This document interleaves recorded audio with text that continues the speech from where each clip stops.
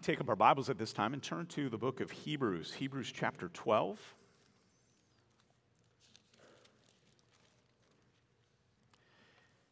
Hebrews chapter 12, as those who are visiting with us, we've been working our way through some, at least at first glance, unfamiliar or untraditional Christmas stories. The ability to be able to speak not only to that which we pause to remember at Advent, today joy, but recognizing the fullness of that joy we receive in the gift of Jesus. So let's hear these words from Hebrews 12.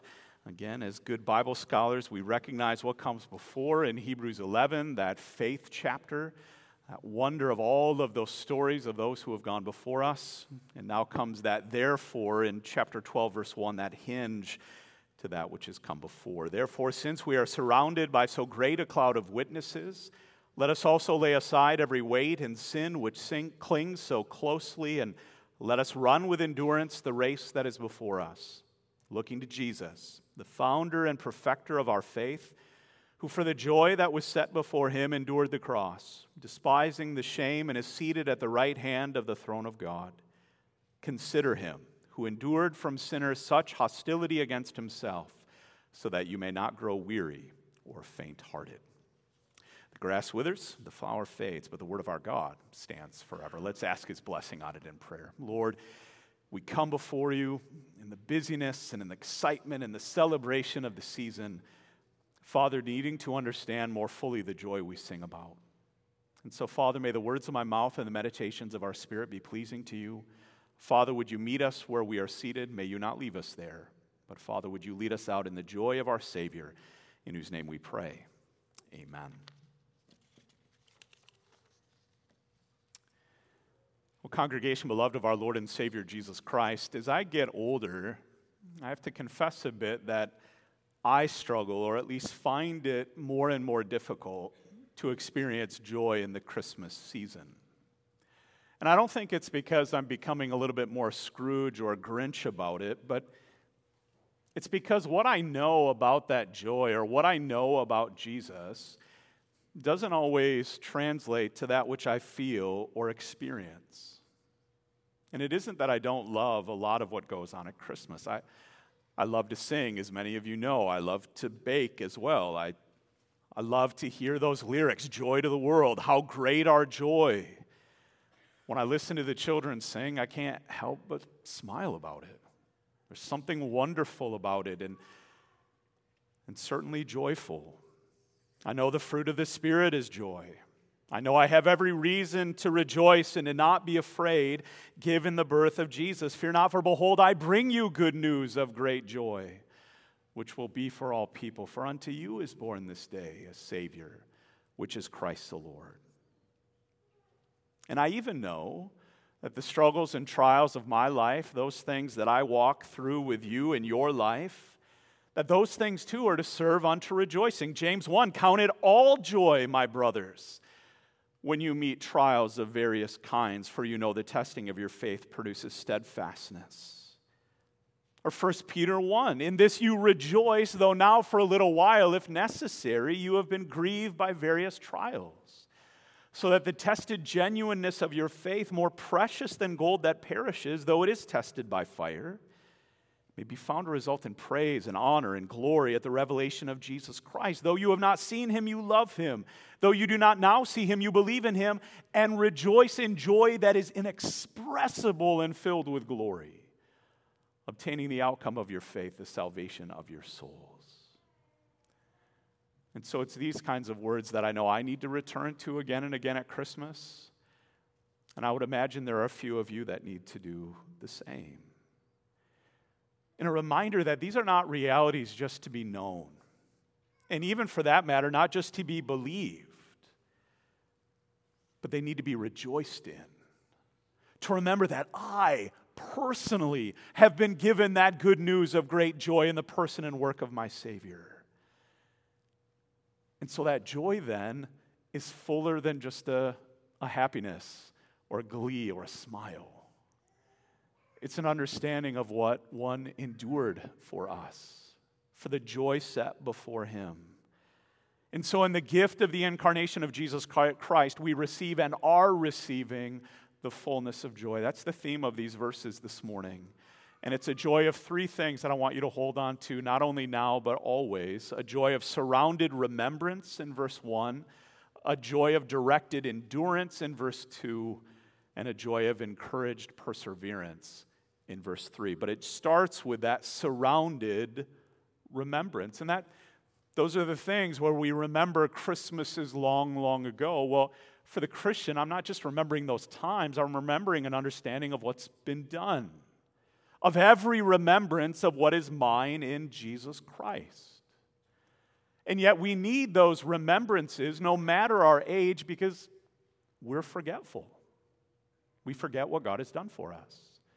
We forget the goodness and mercy of our God. We forget what He's promised us. We forget what we're called to in the light of what we've received. We even forget what lies ahead and is still to come.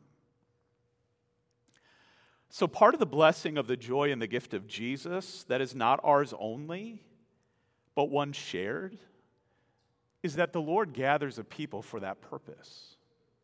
That throughout the Scriptures where we see the forgetfulness of Israel, we see them continually gathered out and called together to worship, to gather near to hear the word of the Lord, to be moved forward in the joy of a provided salvation.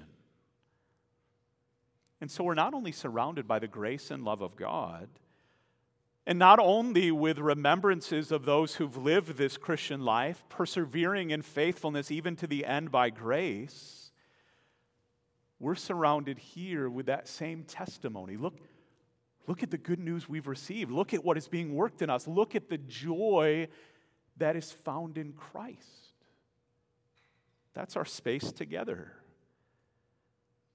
And so there's a joy to be known and experienced in being surrounded by that testimony. Verse 1, therefore, all those who've come before, and all of those who are suffering now, and all of those who are straining and moving towards that same thing are an encouragement of a fuller joy than one just linked to a season.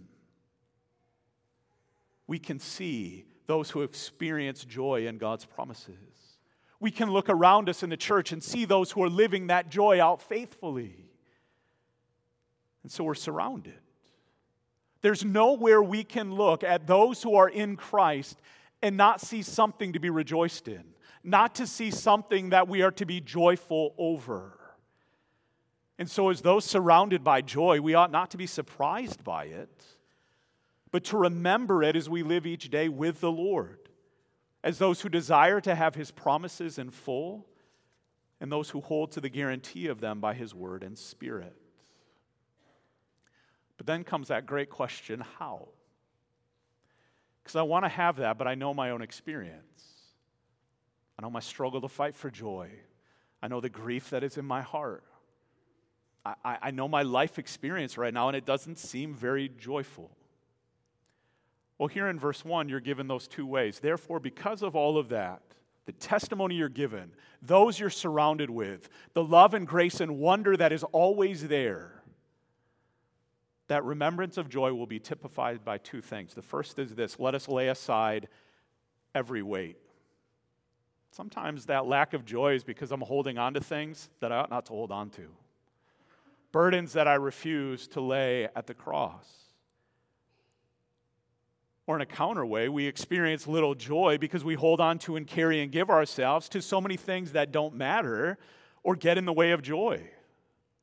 I mean, the number of people who are like, man, if I eat one more cookie or drink one more cup of eggnog, I'm going to explode. I don't want to see people anymore. I don't want to be around.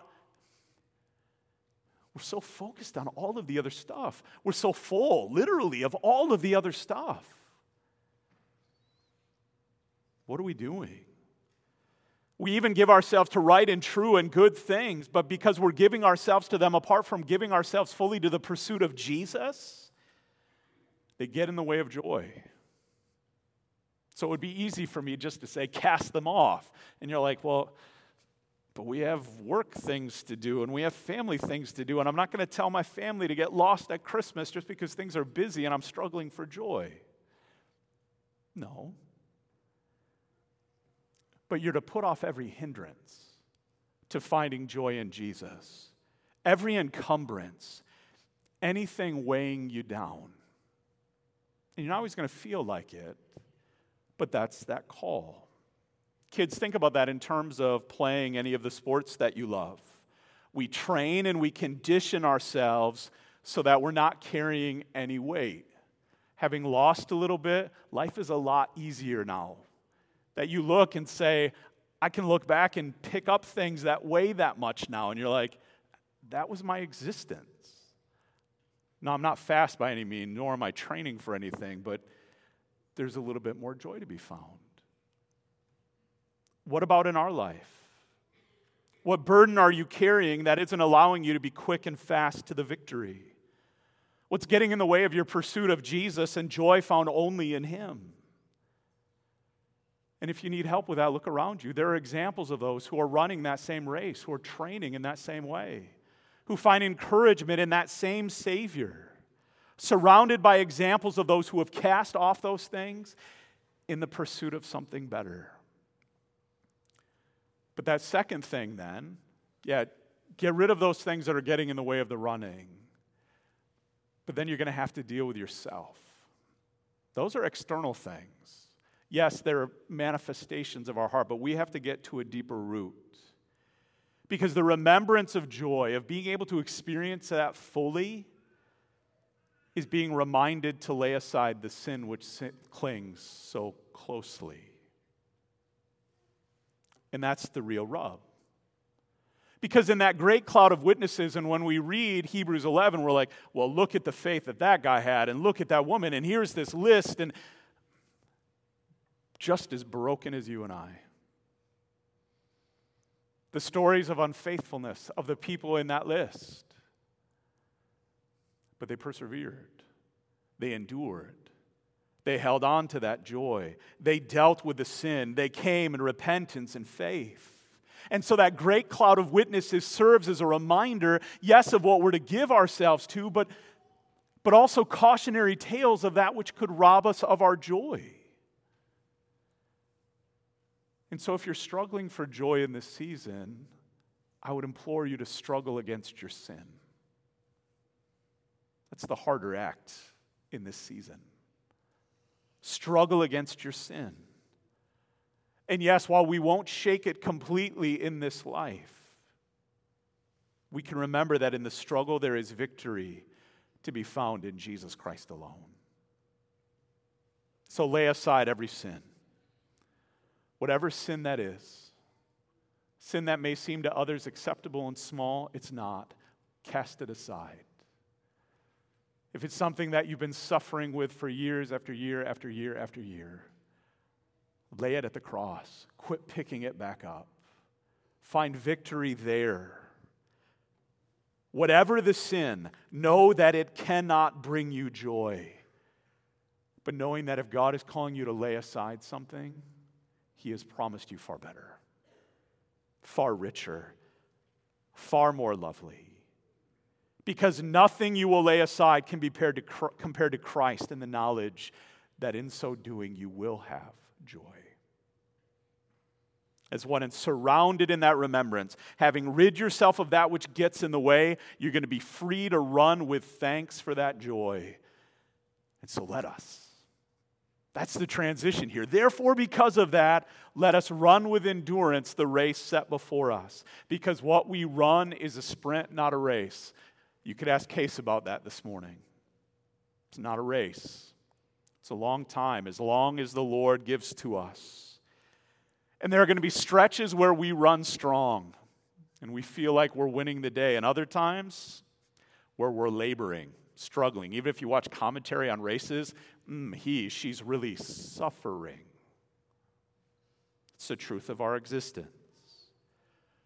But in joy, cheered on by that cloud of witnesses, we can run in the desire to have what is promised. That by casting away every weight and every sin, we're ready to do that. Even as Paul writes in 1 Corinthians 9, do you not know that in a race all the runners run, but only one receives the prize? So run that you may obtain it. Every athlete exercises self-control in all things. They do it to receive a perishable wreath. So why are we going to exercise self-control in the power of God's word and spirit bound up in Christ? because ours is an imperishable one. That's the witness of the saints we need to be brought back to. I'm going to find joy in those eternal things, that which I've been promised in Jesus in fullness of joy, even as I experience now that joy and will forever. But if you try to do that by yourself, and if you try to do that in yourself this morning, you're going to be crushed. That suffering will be worse. And ultimately, if left to yourself, you will not finish. So we need to be moved then to a directed endurance, and that in the second place. Because I think that's the thing where when I watch people who enjoy running, not one of those people, I look at that and say, you just keep running, and at the end you just talk about a personal best. Like there's no prize. There's nothing. Health and endorphins and all of whatever. There's no prize. We run for a prize. There's something at the end of all this. There's a reward. We run for one, knowing that He is running with us, knowing that He has run for us. But it's hard sometimes to fix our eyes on that prize. Maybe because the benefits are okay enough already, and do I really need anything more? Or because we wonder if there's any blessing at all. We struggle for joy at Christmas because we fill our thoughts and visions with things that ultimately cannot give or work joy. We look to the wrong things to give us motivation and purpose. It's that struggle, that sin of idolatry that clings so close. And so when we start looking at other things, that's when we stop running. It's when we start questioning the one who has called us to that race. And we start sinking in discouragement and doubt. And so surrounded remembrance should lead us again. Hey, don't look over here. Look there. Look where you're going. Look what lies ahead. Look at the point of all of this. Look at where your running should be directed. Verse 2, looking to Jesus. That's it. He's the one. Fixing our eyes upon Him because that's where we're going. He's the one we're running to. He's that prize. And it's important to look. You see, kids, when you ride your bike, and sometimes some of the maybe campgrounds that we drive at, the roads are a little bit sketch, and so there are potholes that could eat humans. And so you see that hole, right? And so you're riding your bike, and you look at the hole, and what do? You turn right into the hole. What we focus on is where we go. And so if I'm not focused on Christ, I'm going to go everywhere else. I'm going to fall into everything else. I need to keep my eyes fixed on the road. I need to keep my eyes fixed on the prize, on the finish line. Is that where you're looking right now? Or at all of those other things that can't bring you joy, and that don't matter, and that lead you away from it? Is your gaze focused on the things of this world, your troubles, or even your sin, or are they focused on Christ, who is the only way and path to freedom and joy? Again, hear it clearly. There's no joy in fixing your eyes on the things of this life. If you're waiting to find something under the tree on Christmas that's going to do that for you, it's not. If you're looking to your family to provide that for you this Christmas, they won't. That joy is found in only one person, and His name is Jesus. And so when you stop looking at those things and start filling your gaze with Jesus, you run differently. You run toward the founder and perfecter of our faith. He is the pioneer. He walked it first. The one who has made a way and leads us in the way. The one who gives you that faith and fixes that faith and completes that faith perfectly. His life, His race was given to pursuing what the Father willed for Him, a pursuit of full joy for which there was no room for anything else. That's why He came. That's what He walked. That's what He ran, that you might have joy and have it in full. That's who we direct our eyes to. And yet, what is that way? because we're fine up to looking to Jesus. We love author and perfecter of our faith, but then we hear the description of his way of joy, and we're like, I don't love that race. Who for the joy that was set before him, what was that race? Enduring the cross, despising the shame, and is seated at the right hand of the throne of God. That's my joy. That's my direction. That's what I'm getting to. But this is what it means first. Suffering first. Endurance first. For the joy that was to be the reward of it. We want the reward. We don't want the suffering. We want the reward. We don't want someone else to have paid for us. We want the reward, but we don't want what is required. But that's why he came. Joy is the reward, even as he is our exceedingly great reward. But that is a joy then, if it was for him found in enduring, that's found for us in the same. And again, me too, that's the problem. I don't want to suffer. I don't want to struggle. I don't want to endure. Joy should be easy. Joy should be fun.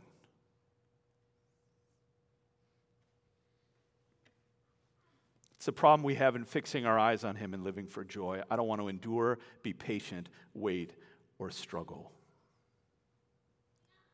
But consider those who run races. And I do love seeing a good race. And again, from the side, not in it.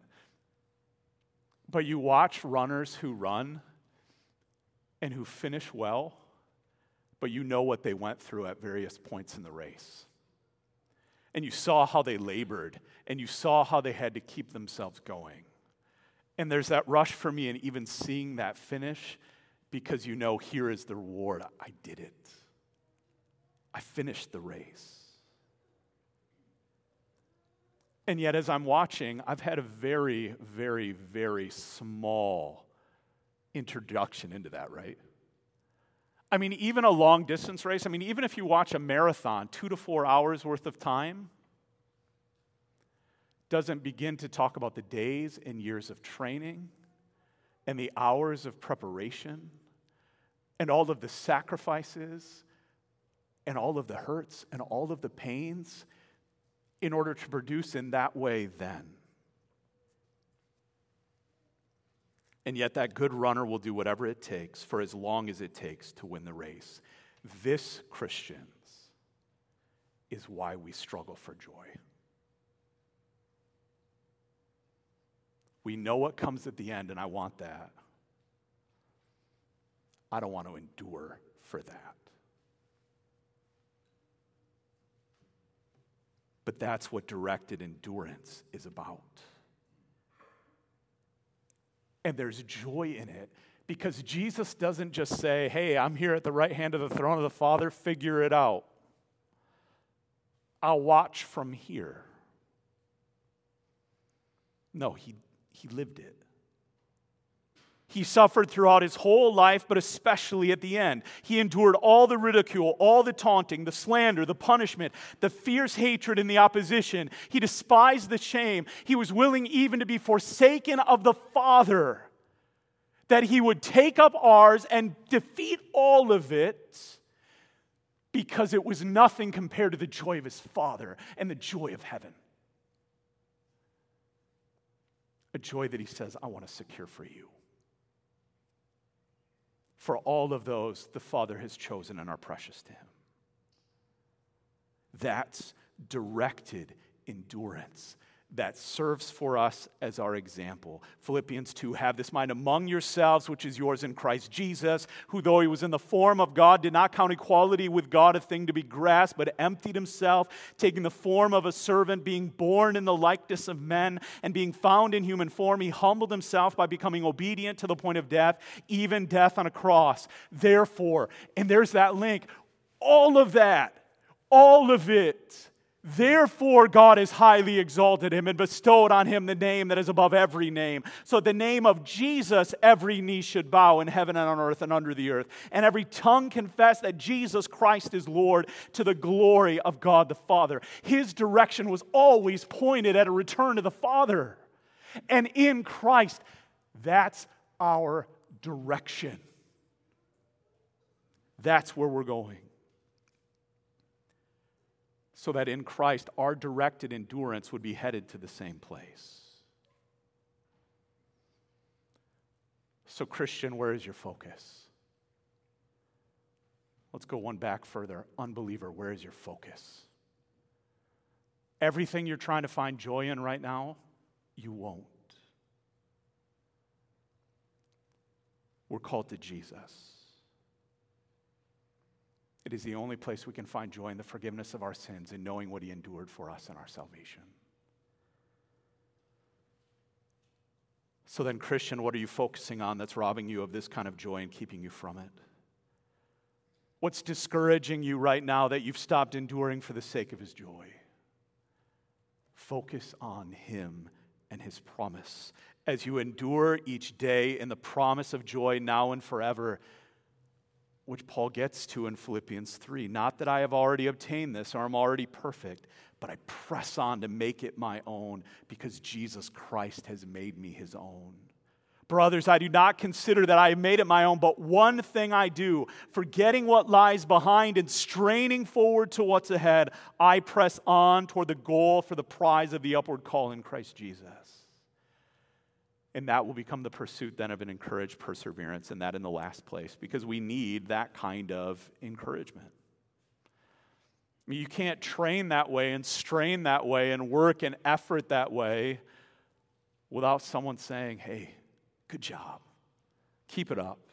You're doing great. We struggle for joy because we're not taking in the encouragement of others. We isolate ourselves. We struggle for joy because we're not taking in the encouragement of a Savior who's not only shown us the way, but walked that way and overcome that way and secured the victory in that way for us. You see, sometimes we get discouraged in our own running because, man, if this is how I run, I'm never going to have the prize. And Jesus says, I already won it for you. That isn't the point of your running anymore. You're just running to receive it. It's glorious. So if you're struggling for joy in this season of the year, consider the victory of the one who emptied himself and was righteous in every way for you, for faithfulness and truth.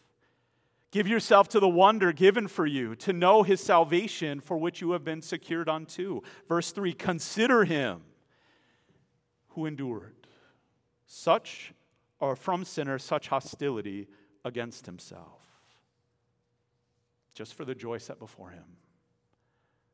Just for the Father set before him, just for the you set before him. For the joy he endured, but his day by day was not enjoyable. It was no picnic. We forget it. He was bombarded by the fiercest temptations that could have been known, faced with what was considered the greatest source of discouragement, namely people like us. He endured. Persevering in his work, not cheered on and encouraged by those he came to save. In fact, what does it say in Isaiah 53? He was despised and rejected by men. A man of sorrows and acquainted with grief, as one from whom men hide their faces, he was despised and we esteemed him not. Surely he has borne our griefs and carried our sorrows, yet we esteemed him stricken, smitten by God, and afflicted. But he was pierced for our transgressions, crushed for our iniquities. Upon him was the chastisement that brought us peace, and with his wounds we are healed. He endured even for them. He endured even for us. That while we were still sinners, he endured and died for us. For the joy set before him. Enduring for the Father's glory and our salvation, persevering in every way. So we have to ask ourselves then, why would my joy be found in any different way? So for the joy set before us, will we endure the attacks and mockery of the world, the pains of this life, the struggles that will come? Will we keep on keeping on, knowing the encouragement that Jesus did it first, did it best, and calls us to the same?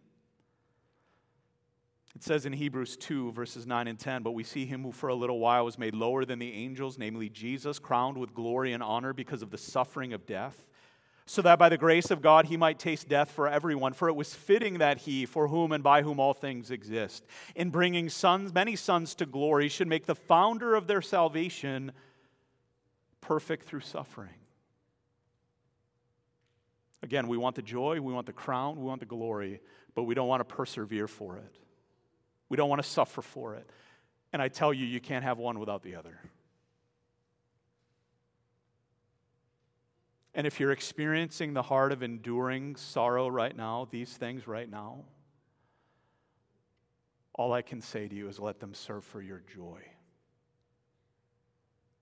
For he has found you worthy of it by grace.